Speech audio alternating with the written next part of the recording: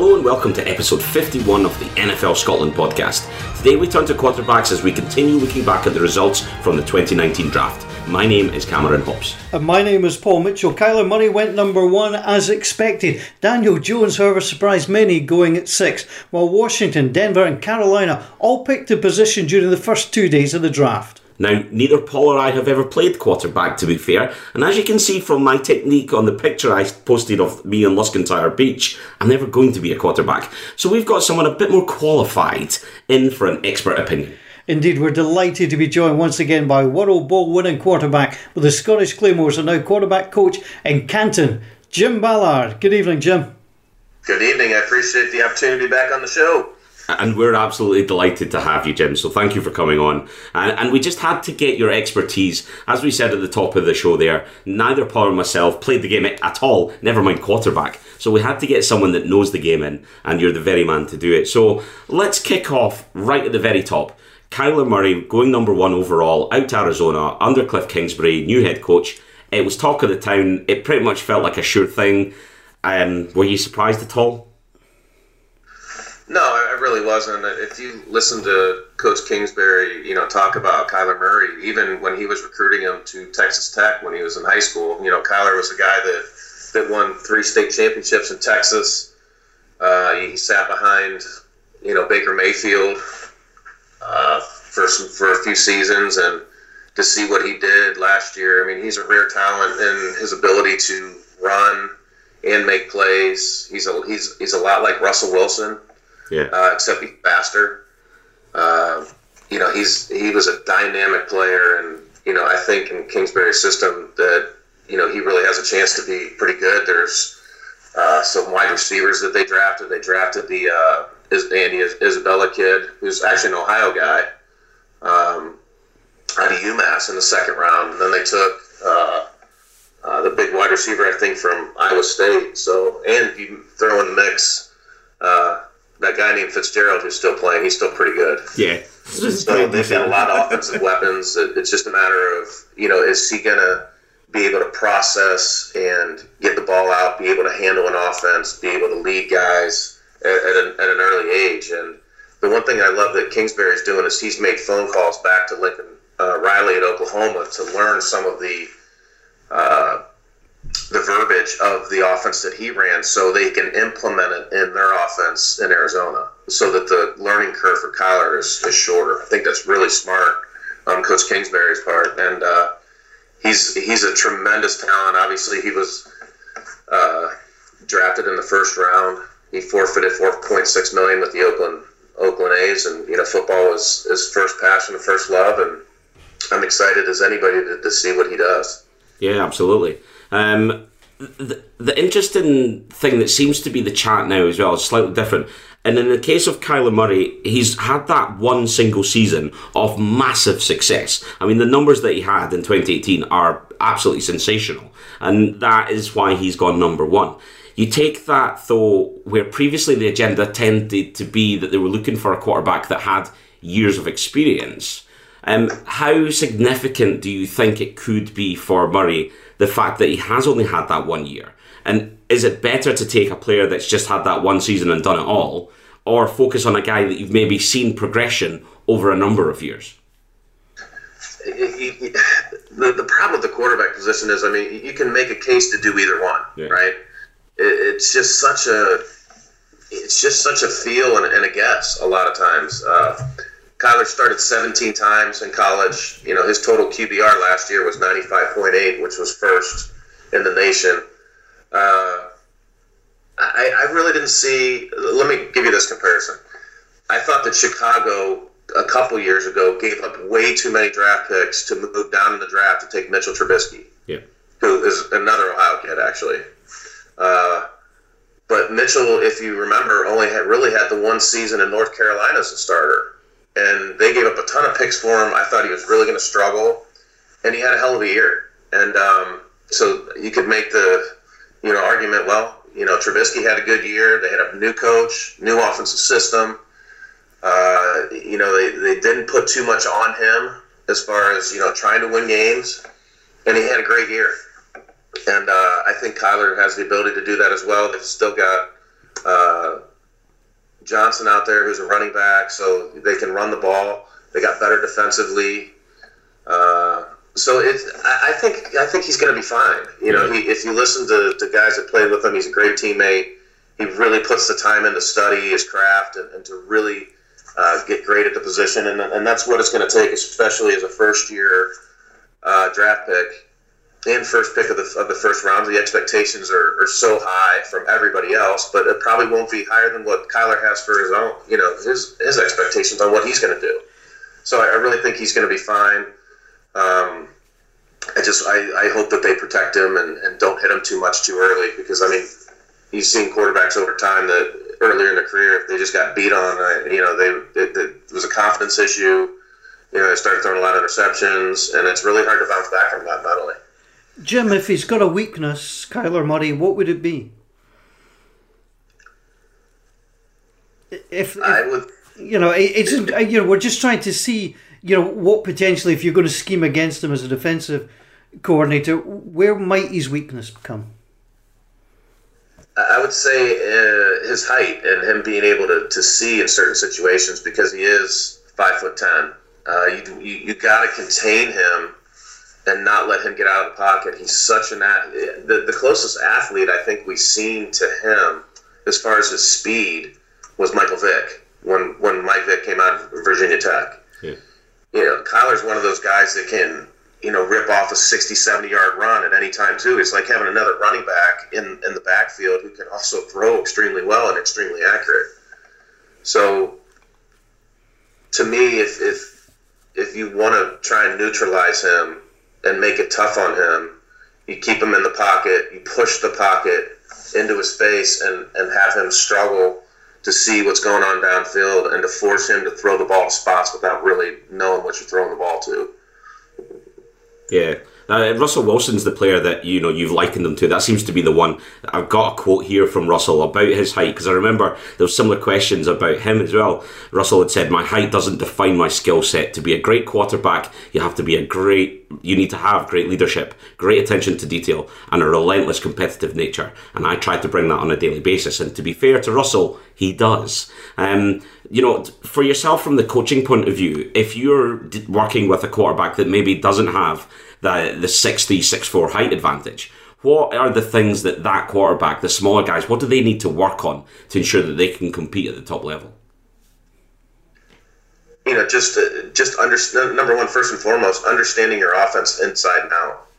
Understanding exactly what everybody's doing on every play, especially the skill positions guy, and not just knowing the play, but also knowing if it's an in-breaking or an out-breaking, if it's an option route, being able to anticipate those kinds of throws based on what you see, from a defense. So first and foremost, you have to know your offense inside and out. Then secondly, when you're able to do that and then really understand the defenses and what they're trying to accomplish and what they're doing to try and neutralize what you do well offensively, well, then we can start changing some things up and putting ourselves in better positions. If I see this, I'm gonna audible to this. If I see this coverage, I know I'm reading here to here to here. And it's within those first 5 seconds that once you break the huddle and you're walking the line of scrimmage and you scan the field, you should have a good idea where you're going. So just being able to be clean from the shoulders up and making good decisions with the football. That's what young quarterbacks need to really work on to be great. Yeah, brilliant. Let's move on then to the one that maybe raised the most eyebrows and raised the eyebrows the highest. Daniel Jones going with a 6th pick to the New York Giants. There's been a lot said since that pick has taken place. Dave Gettleman's come out and said that he felt he had to go at 6 because he wouldn't be there at 17. But I think, the sort of noise we're hearing from the Giants fan is still one of disbelief and question, and they're not really sure that this is the guy. What's your thoughts on his background and his capabilities to be a future starter? I didn't realize how athletic he was until I saw some of his tape, and he's a 4-year start guy. He's got 37 career starts. He's 6'5", 220 pounds, and he can move. Yeah. He tested extremely well at the combine. He's a guy that can really spin it. His career stats aren't like, wow, there's no wow factor with the stats, but you got to remember, too, he did play at Duke. He threw 52 touchdown passes and 29 interceptions, completed around 60% of his passes. But he's a big, tall guy. I think that he's a really cerebral guy. Obviously, going to Duke, playing and going to school there in itself says a lot about him. I think the Giants, saw a lot of Eli Manning in him. And you guys have seen that he was at Manning's camp for a really long time. Yeah. And do you think that's what they've done? Do you think this is the most Manning-like replacement? Are they trying to find like for like with this pick? I think so, and I think that they found a more athletic Manning is what they did. Eli can't really run. This kid can run. In his last game, against his arch rival against North Carolina, he ran for 186 and threw for 361. Is also, he's a really tough kid too. He broke his collarbone in September, and he only missed 2 games. So, when I know what that's like to play with a torn up shoulder, and it's tough. You get hit, you fall on it, and he's a tough guy. He played a long time, and was I surprised that the Giants didn't take Haskins? Yeah, of course I was. But they must feel like this guy is their guy, and you know what? The time will tell how it's going to play out. Do you feel that Eli's been a little bit harshly treated in the last couple of years, given the fact that, he's won 2 Super Bowls, he had that wonderful run of games broken up, of course, by Geno Smith. Do you think he's being harshly treated, or has his play merited the criticism that's come his way? I thought, if you look at Eli's statistic last year, he had a really good season, and that's what the general manager and the coaches are saying. What else could we ask him to do? There was a lot of issues with Odell and losing, but Eli played. He had a really good season, and it's still his team until it's not. He's been there. He's experienced. Hopefully they're putting better pieces around him in the offseason to help him. I'm not sure.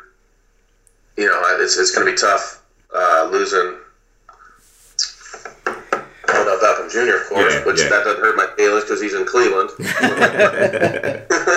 I like him and Baker and Landry together. That doesn't hurt. Yeah. And he's my son's favorite player too. He's got fathead stuff all over his room. So he's being with the Browns, he's pretty happy.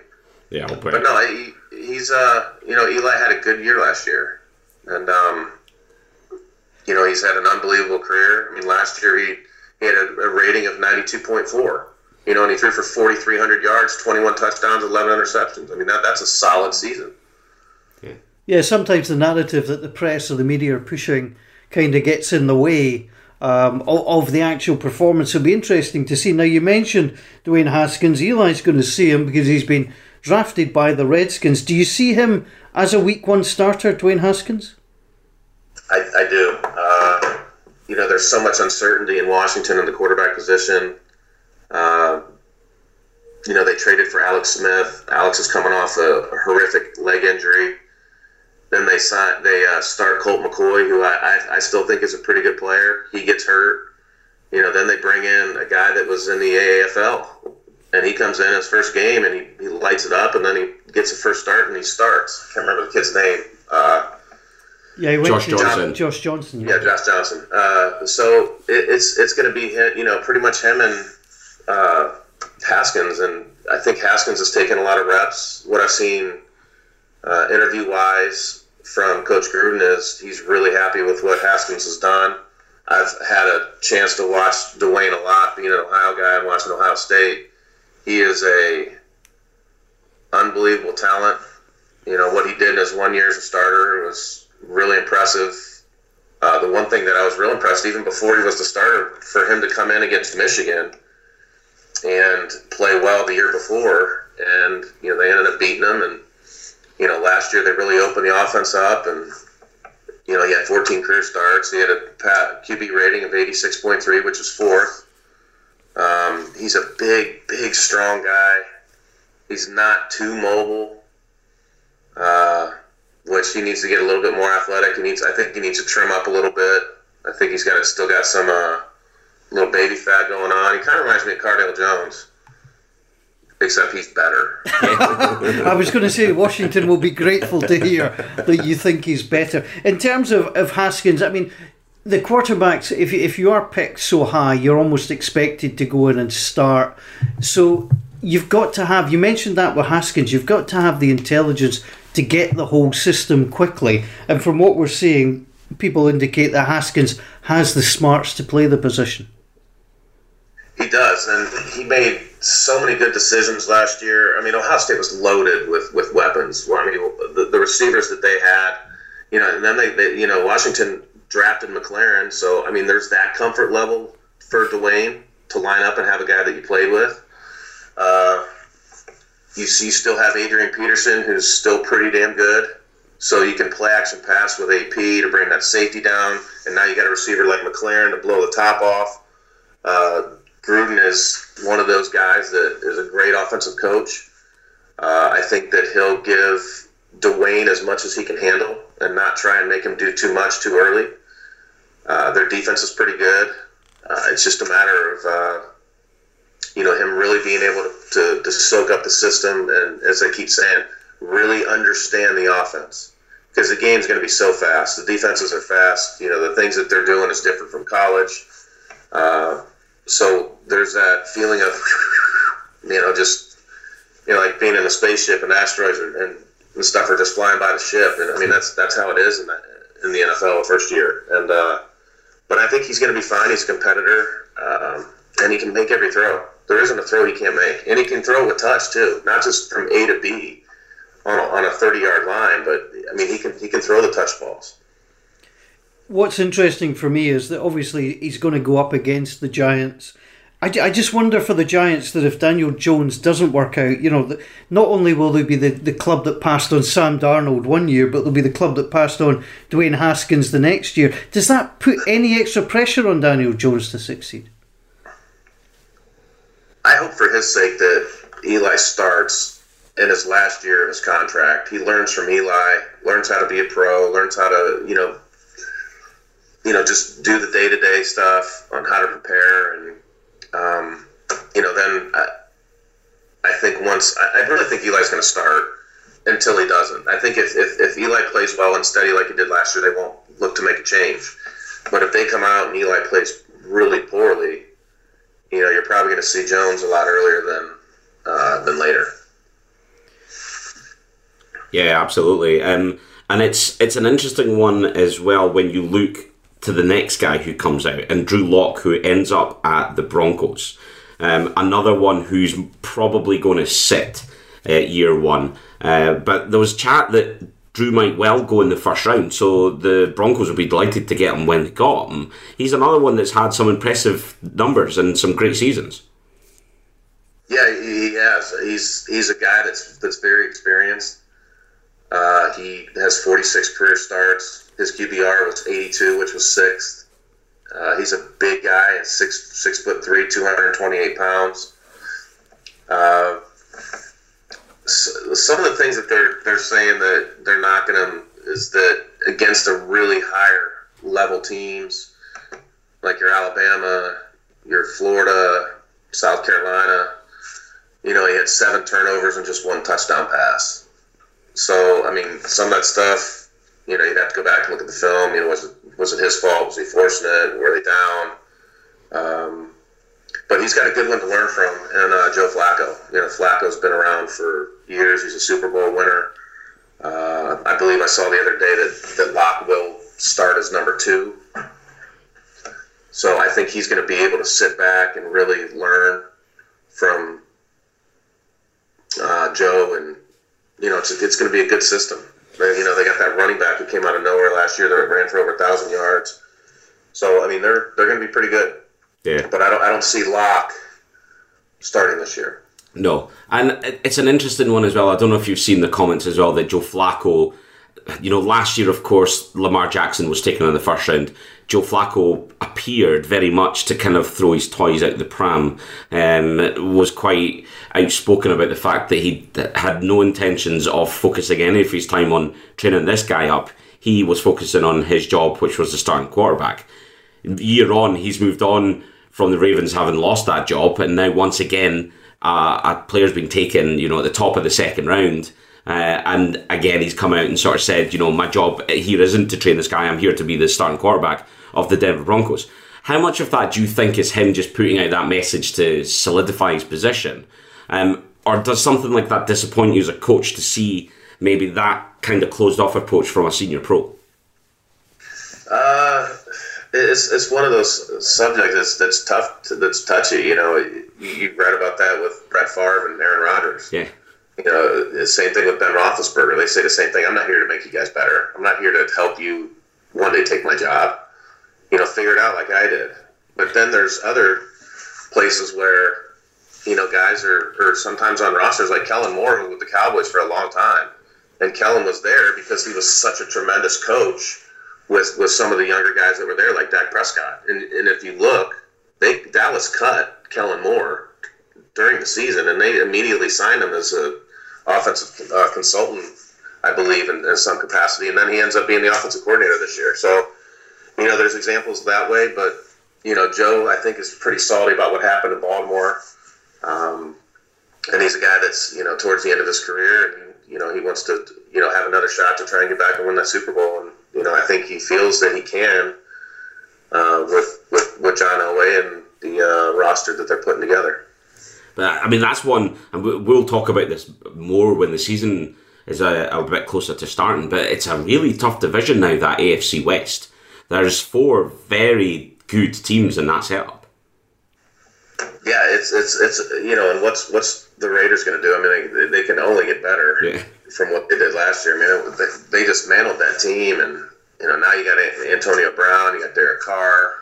I thought that they had a pretty good draft. I can't remember all their draft picks, but that's going to be a competitive team. Look what Phillip Rivers is still doing in the twilight of his career. Almost 37, 38 years old, first ballot Hall of Famer, still playing at an extremely high level. Yeah.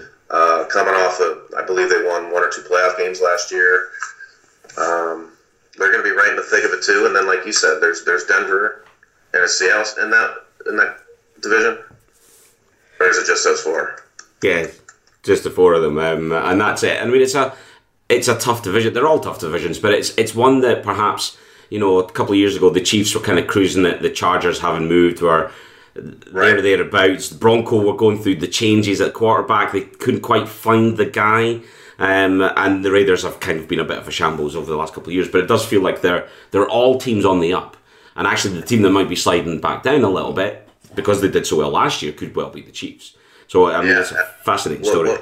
What Mahomes did last year was just incredible, and he's such a rare talent. I think the best way to describe him is he is a combination of Aaron Rodgers and Brett Favre.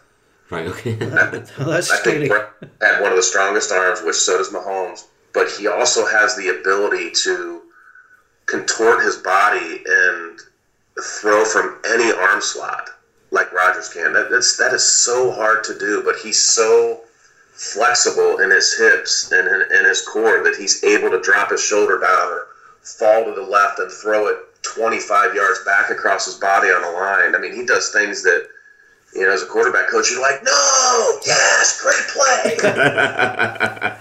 But only 2 or 3 of those guys can make those kinds of throws. And he's just, he's one of my favorite quarterbacks to watch play. I really enjoyed watching him play. He's in an offensive system with oh God, the coach has been there forever. I'm brain farting on his name. Andy Reid. Andy Reid, yeah. Who's a quarterback developer. I mean, that's what he's done throughout his whole career, and he's got a good one. And I'm curious to see what plays out with the Tyreek Hill situation. I don't know if he'll be suspended or not. It seems to be a lot of backtracking, from him and his fiance. Who knows? But That's an issue in the offseason. If you take him out, if you notice too, and I can't remember the receiver they took, but they took a guy that's exactly like him. Yeah. And I think the second or third round. Jim, can I ask you about, you mentioned Patrick Mahomes and how he can throw from all these different positions. I presume that's something that's almost unteachable. You need somebody that can do that, or can you teach somebody to do that, or is it just something that somebody comes in and has got the ability and you can fine-tune that?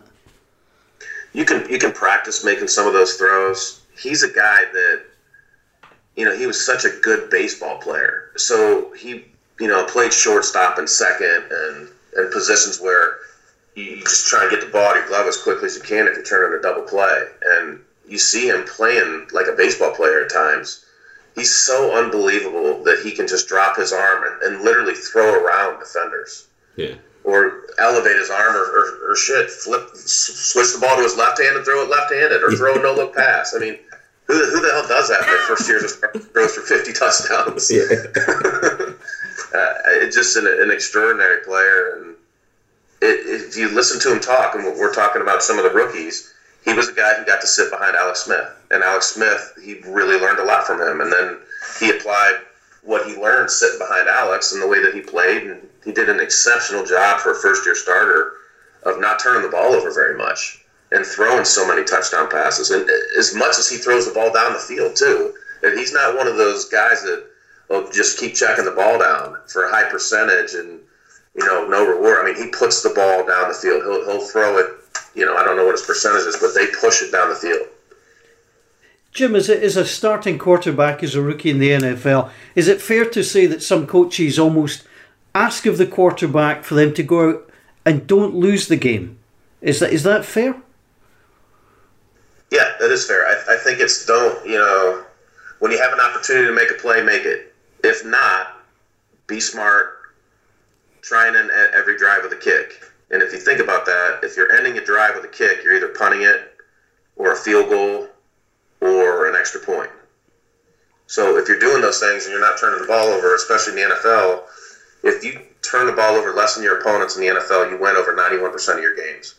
So you have to be smart when you decide to take chances. You have to understand where you're at on the field. Meaning, if you're in the red zone, don't force the ball unless the guy's wide open. Be disciplined enough to throw it away. And some guys they can't do it. Yeah. Deshaun Kaiser played with the Browns a couple years ago, right? Yeah. Yep.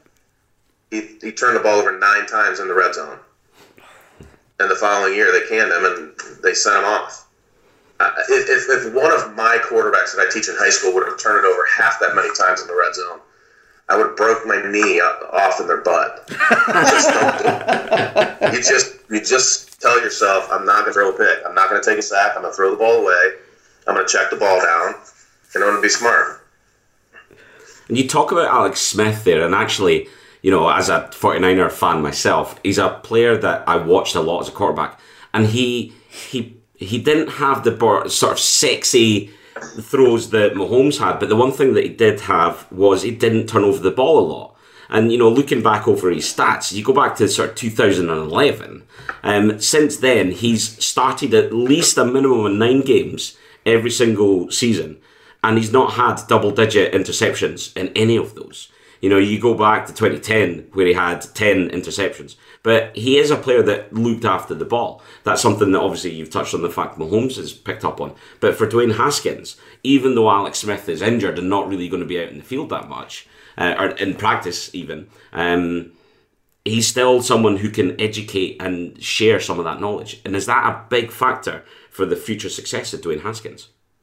Absolutely. There's no question about it. To have a guy like Alex Smith in the room with all his experience as a starter and, being in different offenses, playing for guys like Andy Reid, or not Andy Reid, Shanahan. He's been with some great coaches, and Rick Reid in Kansas City. And he's a good player. I remember watching him play for, even as a young player. He just did a great job of leading the team.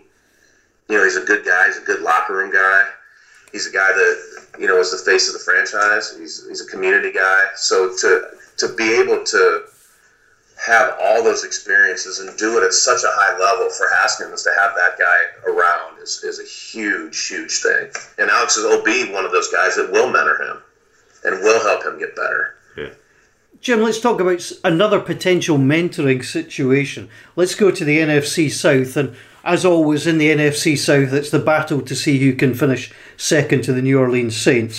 So I want to talk about Will Grier going to the Panthers. Is Cam Newton the mentoring kind? I think at this point he is. I think Cam is secure enough in what he's done as a player that he's not worried about Grier coming in and taking his job. I think that he's a guy that's had some injuries, so I think that they're going to want to make sure that Grier is one of those guys that really learns a lot and gets some reps. I mean, he's a good player. I had a chance to watch him quite a bit. He's cagey. He 6'2", 221, 27 career starts. Put up big numbers in 2 seasons, 76 total touchdowns. He really can. He has a strong arm. I think he's pretty good. I think he has a chance to be pretty good. I think that again, Cam will help him a lot because I think again, Cam is secure enough that he's the guy. He's been the guy. He's going to be the guy. See, I find that quite interesting that, you know, they almost fall into two different camps. As you say, you've got the Brett Favre uninterested and other players who are more interested. Is that potentially a sign of a future coach, a quarterback that is willing and secure in his own ability to mentor someone else? Does that give off an indication that there might be a pathway to coaching?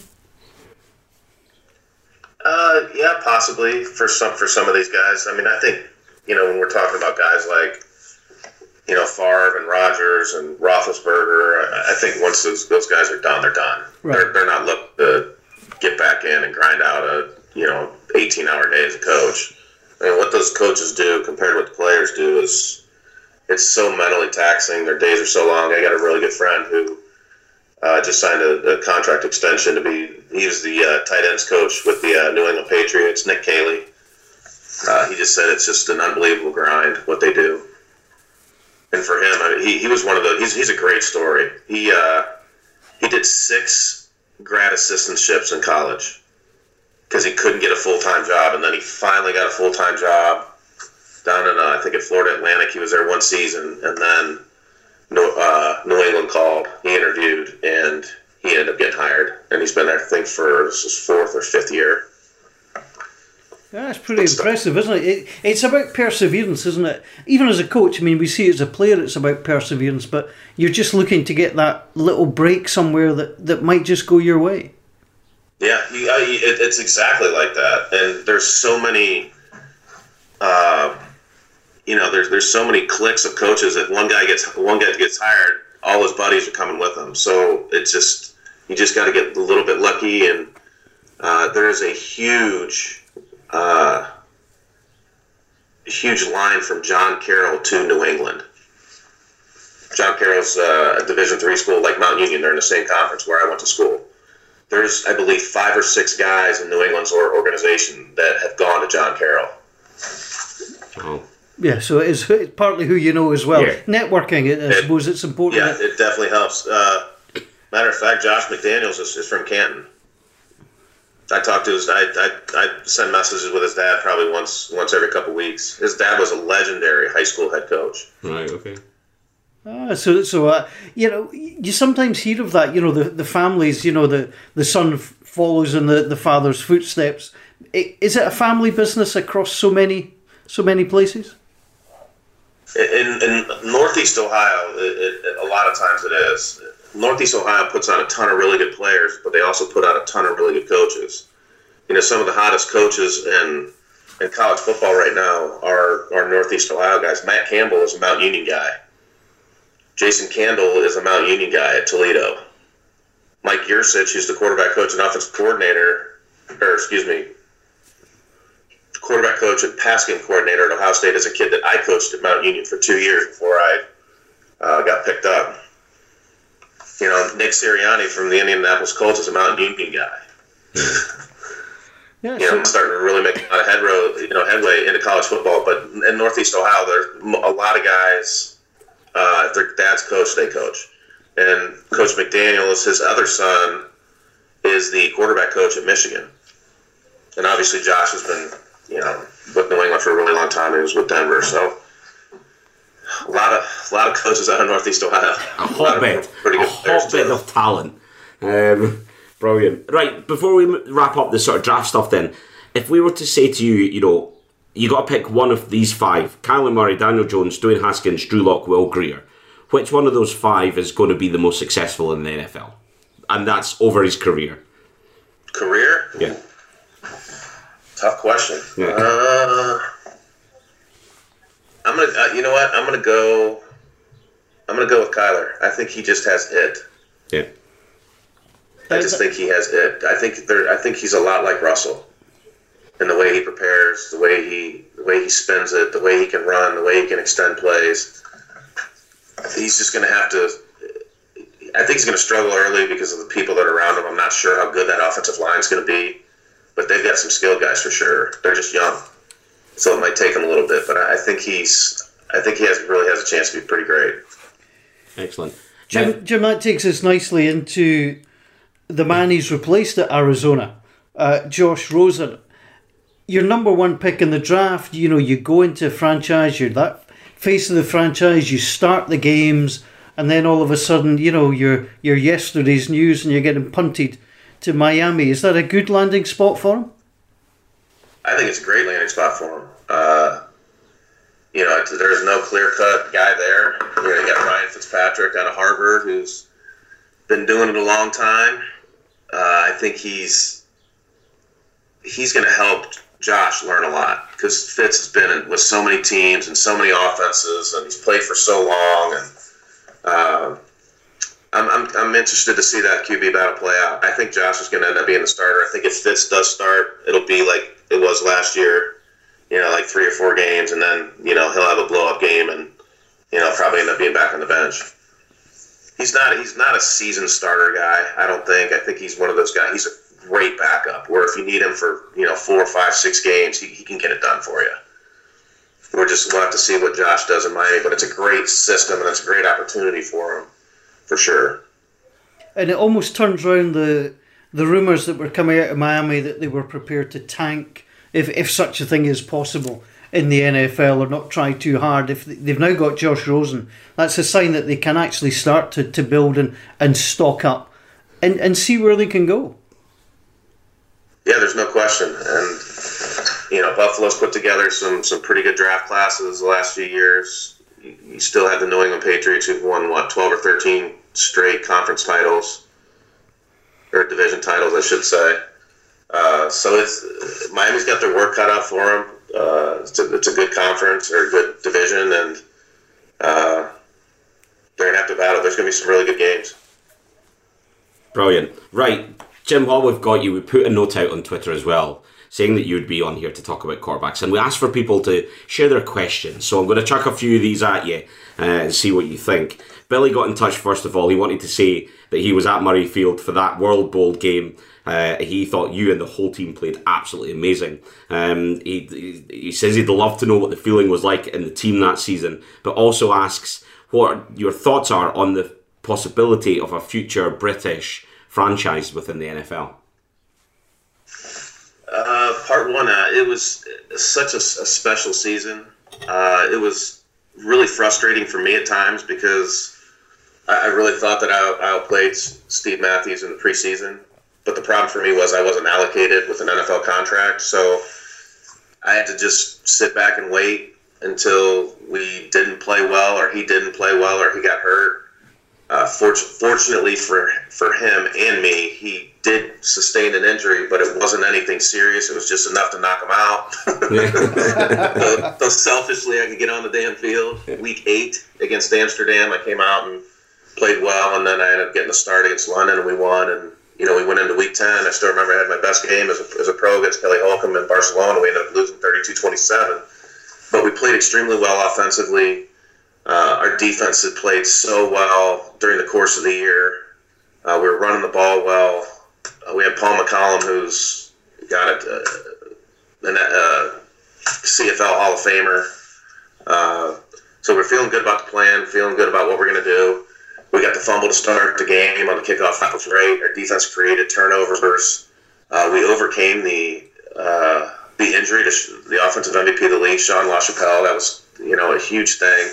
Yo and I had really started developing chemistry the previous 2 weeks or 3 weeks before the World Bowl, and man, some of the catches he made, it's just you scratch your head, and it's just wow. He had an unbelievable ball game. We put it together. Our defense ended up getting a stop when it looked like Frankfurt was going to move the ball down the field, and to win on the Madden roll.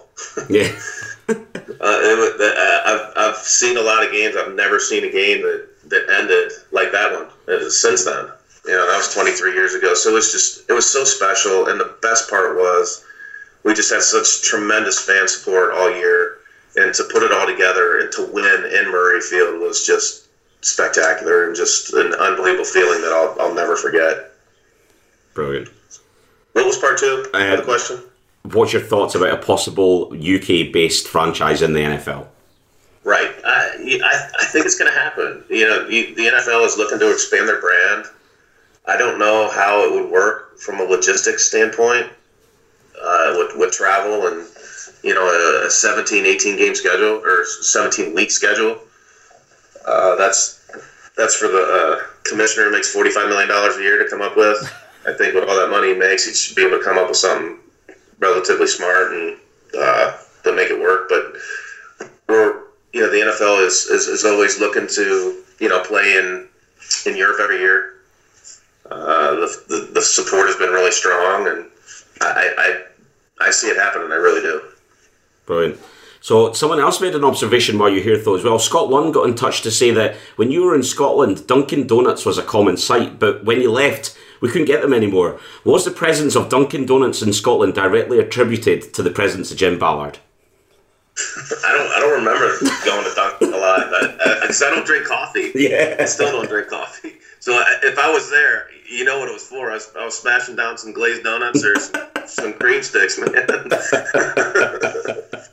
And that's it. Obviously, the business dried up when she went away, and off they went, and never to be seen again. Colin Brady got in touch. He wants to know, post Gronk retiring, how effective can the Patriots offense be, especially if they're going to go in heavy on fullback and a couple of running backs, 2 wide receivers, but with Sony, Rex, James White and Harris all running and catching passes. Are they going to have to completely change their system now that Gronk's no longer involved? No, I don't think so. Josh McDaniels does such an unbelievable job of creating new schemes and concepts. He's a master of getting everybody involved. If you look at what the Patriots have done, they haven't had a true marquee wide receiver since Randy Moss. That's not to take anything away from any of those guys that have been catching passes for him, but think about that. It's been Gronk, who's been unbelievable. Then they've had, the running. They utilize the running backs. Brady is a guy that will not hold the ball. He can't run. He ran a 5.6 40 in college, and he never gets sacked. And that's because he understands the offense and he checks the ball down immediately if he doesn't like what he sees.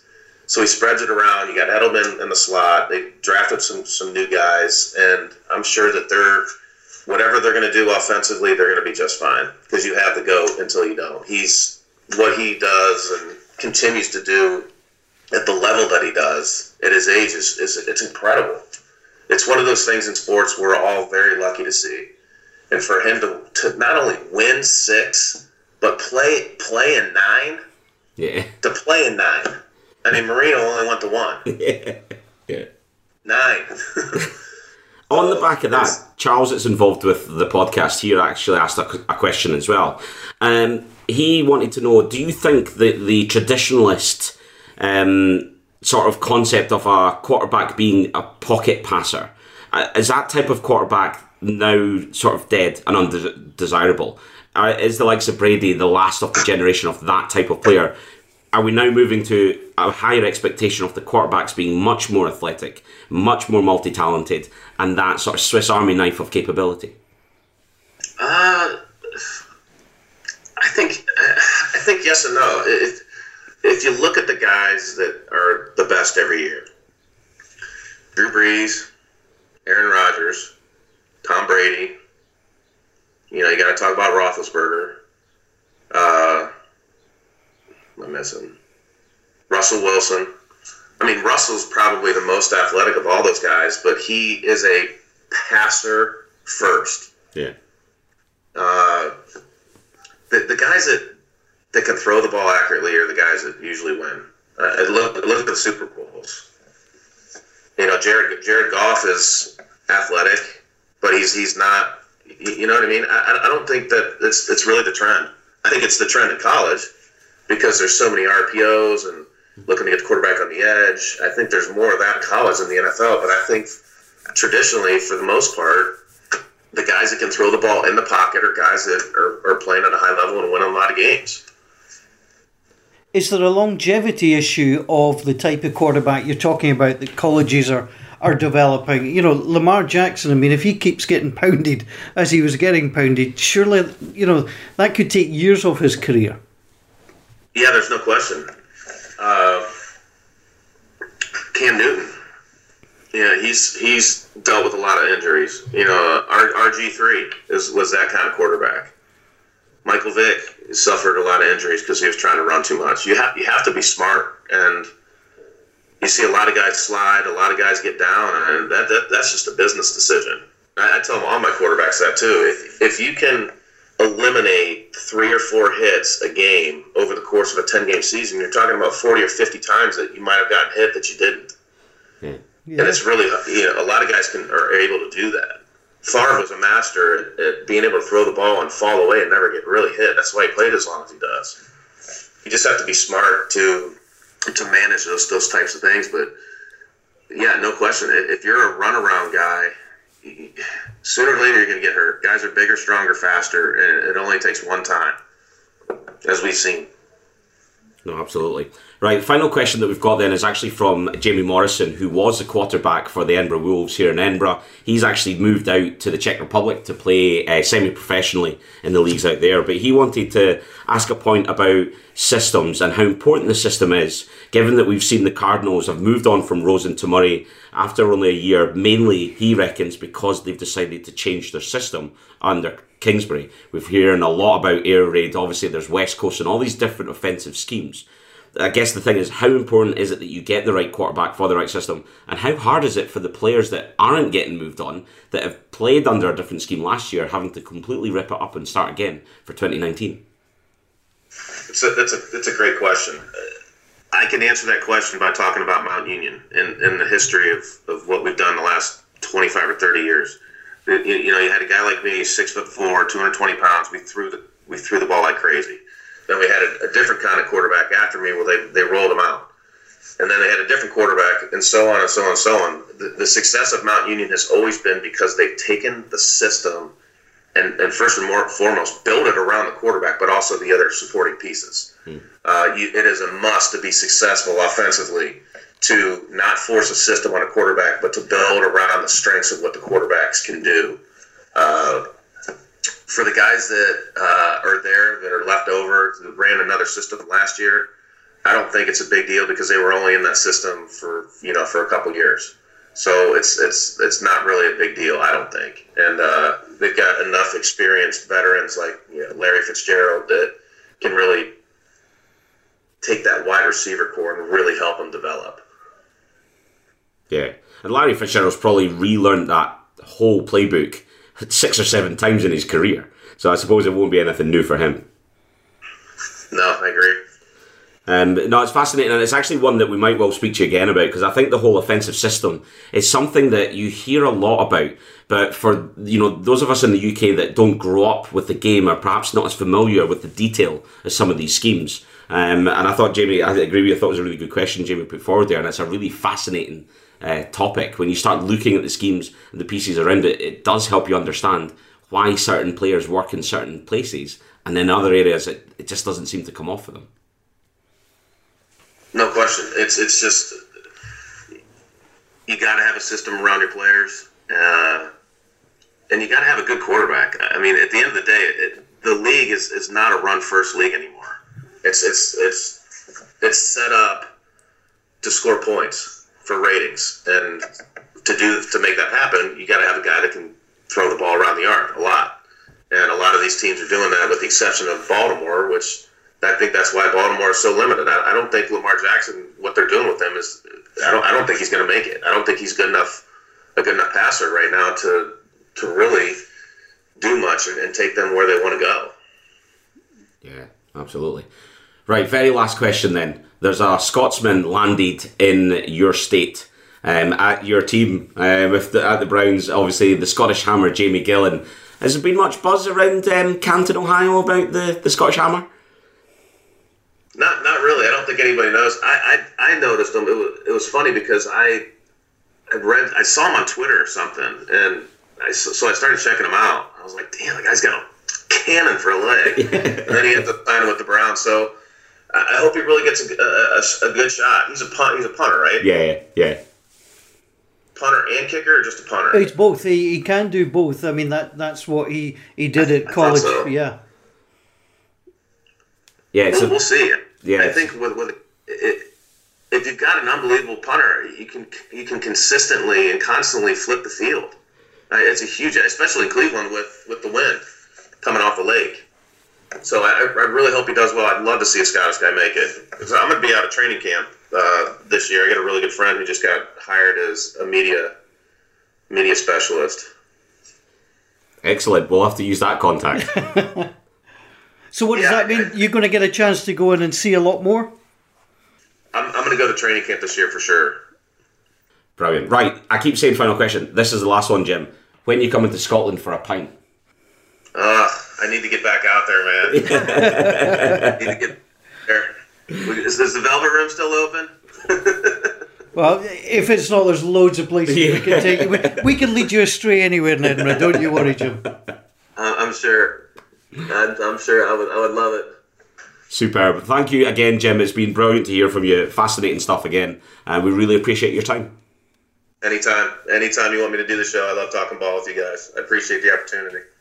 Thanks, Jim. We've had some great feedback from people who've listened to the podcast when you've been on and really, really enjoyed what you've had to say. So it's been great having you back on. Much appreciated. Well, that concludes things then for episode 51. We hope you've enjoyed listening, and again, we'd love to hear your feedback, good and bad. Make sure that you follow us on Twitter at ScotlandNFL and on Facebook, www.facebook.com/ScotlandNFL. Thanks to all of you who have been listening, sharing and chatting about the podcast. The numbers continue to grow each week. Please do keep sharing the podcast, though, with all your NFL friends. Continues to let us know what you think of the podcast. Thanks again to Jim Ballard. We love having him on the pod. Hopefully we'll be hearing again from him very soon. We'll be back again soon as well after months of reflection, deliberation on the shambolic call in New Orleans. Am I over it yet? Not quite. We're still seeking therapy on that. We'll be back though. Enjoy your football however you can get it. And until then, bye for now.